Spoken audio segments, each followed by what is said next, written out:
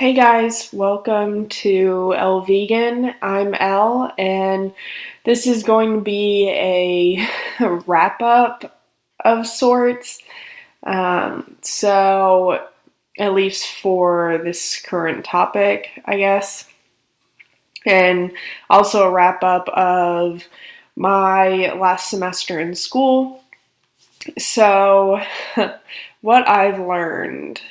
Well, as I'm sure y'all know, I've been a vegan since January 1st of this year, and I've learned a lot while going through this lifestyle. The first thing that I learned is that it's not a perfect science. While, yes, the perfect science is don't consume any animal products, don't use any animal products. Um, it is a lot harder than that. So, the not eating animal products, that's pretty cut and dry. Don't eat meat, don't drink milk, don't eat eggs. But, oh, and also don't consume honey. But what about dyes? That's a big thing I learned while one of my cats is eating. I'm sorry if you hear crunching. Even though something can be organic, it can still have dyes in it that aren't considered vegan. So that would be like carmine. There are some orange dyes that come from animals. A lot of red dyes that come from animals. And that is something I honestly didn't think to look at during this whole process. I looking for eggs and dairy in something is difficult enough. Sometimes they don't always say that milk or eggs is in a product unless you in the label that says contains down at the bottom, usually in bold. Sometimes you have to go through a huge list of ingredients, and even then, the product may not say exactly milk or eggs. Sometimes, like I said, it might be carmine. It might be honey, which you don't think maybe to look at. At least, for the first few months, I didn't think to look for honey. And so, yeah, it's not a perfect science. I didn't throw away all of my non-vegan and cruelty-free products. When I started this, I wanted to use up all of my stuff and then slowly replace them with cruelty-free products. And so there's still a lot of things that I use that are made out of leather or made out of suede, stuff like that. And you don't really think about that either. Like, I have a backpack that I've used since my freshman or sophomore year of high school. So I've used it for about a decade now, and I didn't stop using it because I had it given to me as a gift, and it came from overseas. It's been well loved and worn to where the original leather color is no longer visible.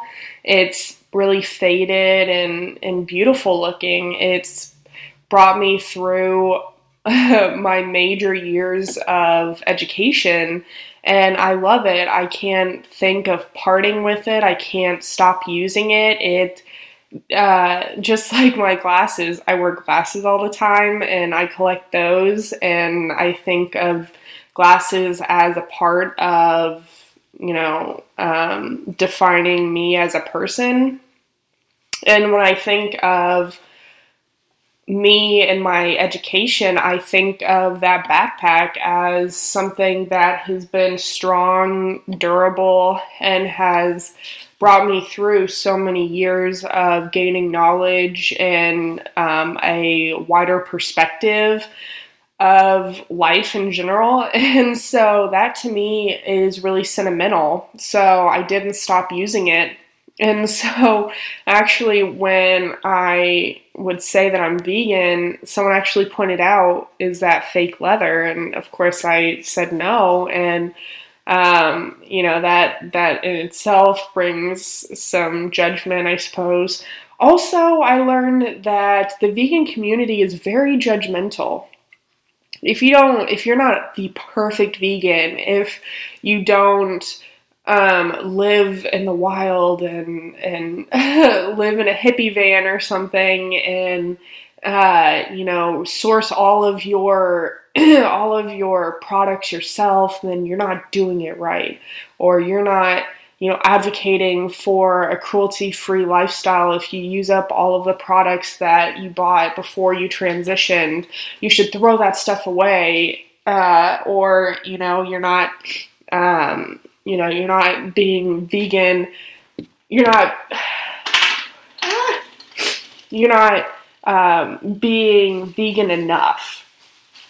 And so there's a lot of shame that comes with it. And I talked about this in a previous podcast, but when I went on a cruise, I felt I needed to apologize afterwards because I wasn't vegan during that cruise experience because it was really hard. And honestly, I wouldn't have gotten all of the necessary dietary supplements like, B12 and vitamin C, vitamin whatever, if I had just eaten potatoes and what else? And pizza that they didn't put cheese on. Like, I couldn't live like that. I have to be able to enjoy my life to some extent. And so when I came back, I did a whole dedicated podcast on me apologizing for living my life. And so I realized that the vegan community is so judgmental towards people who aren't vegan, people who maybe slipped up, people who are vegan, only when it's convenient for them. And oh my gosh, my cats are playing. What I kind of had to tell myself was, I'm not doing this for other people. Dash, hey. Stinker. He's in a crinkle tube of emotion. But I'm not doing this vegan thing for other people. I'm doing it for me. I'm doing it for animals. And as long as I can save one animal's life by doing it for however long, then, that's a win in my book. I'm doing less harm, and that's what I wanted to do out of all of this.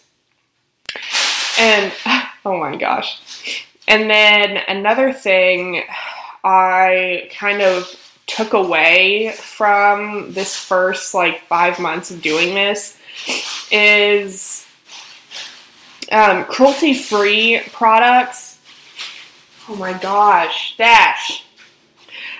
Cruelty-free products don't mean that they're vegan.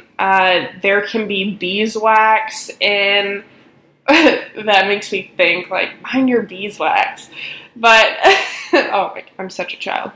But, yeah, so oh my gosh, Dash.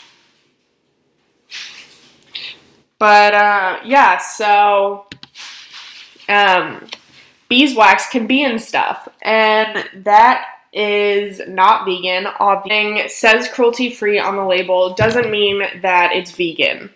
So I'm looking at you, Anastasia Beverly Hills and Wet n Wild. Just because your brand is supposedly cruelty-free doesn't mean that you don't have animal products or animal-derived substances in your products. And to me, that's really shitty and kind of shady. So they have like beeswax and stuff, and they have, certain red dyes and pigments and, other crap that's from animals. So, that's really hard too, to vet every single product you buy. I mean, gosh, it's one thing to even search for cruelty-free. I mean, that's easy, but to find out if a product is vegan, you have to hunt for it. You have to know all of your animal-derived ingredients, before you can even shop for anything. And honestly, I don't have time for that all the time. I know that's really shitty, and, that might make me a bad vegan, but I don't have time for that. I have my own life, and it's very frustrating. So, what I've taken away from all of this is I'm not doing this for anybody else besides the animals. And if someone wants to judge me for being a bad vegan or for not being vegan enough, I can just tell you to go suck it, because it's hard, okay? I miss cheese. I miss cookies. Oh my gosh, I can't tell you how many times I had to say no to stuff that my friends baked me because it had milk in it. And, not everyone thinks about that. And, this is just me venting. And being vegan isn't, meant to make people holier than thou. And, it's not meant to make people not care about things that they gave up. I still care. I still like foods. I just want foods that have, the same kind of taste, but don't have to harm animals in the process. I don't think that's too hard, but apparently in this day and age, in my current area where I live, it is still hard. So yeah, I just wanted to, for my last podcast, at least of this series, to be me venting and me, complaining about the last 5 months, because I've been a really good person. I haven't tried to complain too much. I haven't, made people think that the lifestyle is hard, but it is hard changing almost every aspect of your life. I know that I'm doing it for the animals and, I'm better for it, but gosh, if we didn't use animals to begin with centuries ago, then I wouldn't be complaining right now. But it's because people didn't value the lives of animals, and I'm now complaining because I do value their lives. Oh gosh, yeah, so I know that this is a rambling episode, and the last one, there's been crinkling sounds in this video of my cats playing and me choking on my own spit, but oh my gosh, this is my life, and I hope that I showed y'all enough of my personality and, my day-to-day, not day-to-day, because I did these kind of sporadically, but, what's important in my life so that y'all can see that I try because I think that everybody, no matter if they're, big or small, human or, bug, they deserve to live. They value their life as much as I do. So that has been this episode, and gosh, I hope that y'all enjoyed the crazy noises, my crazy venting, and all of the rants that I put y'all through. It's been an interesting discovery making these podcasts. So One last time, I'm Elle from Elle Vegan, and thanks for sticking around if you did. Bye.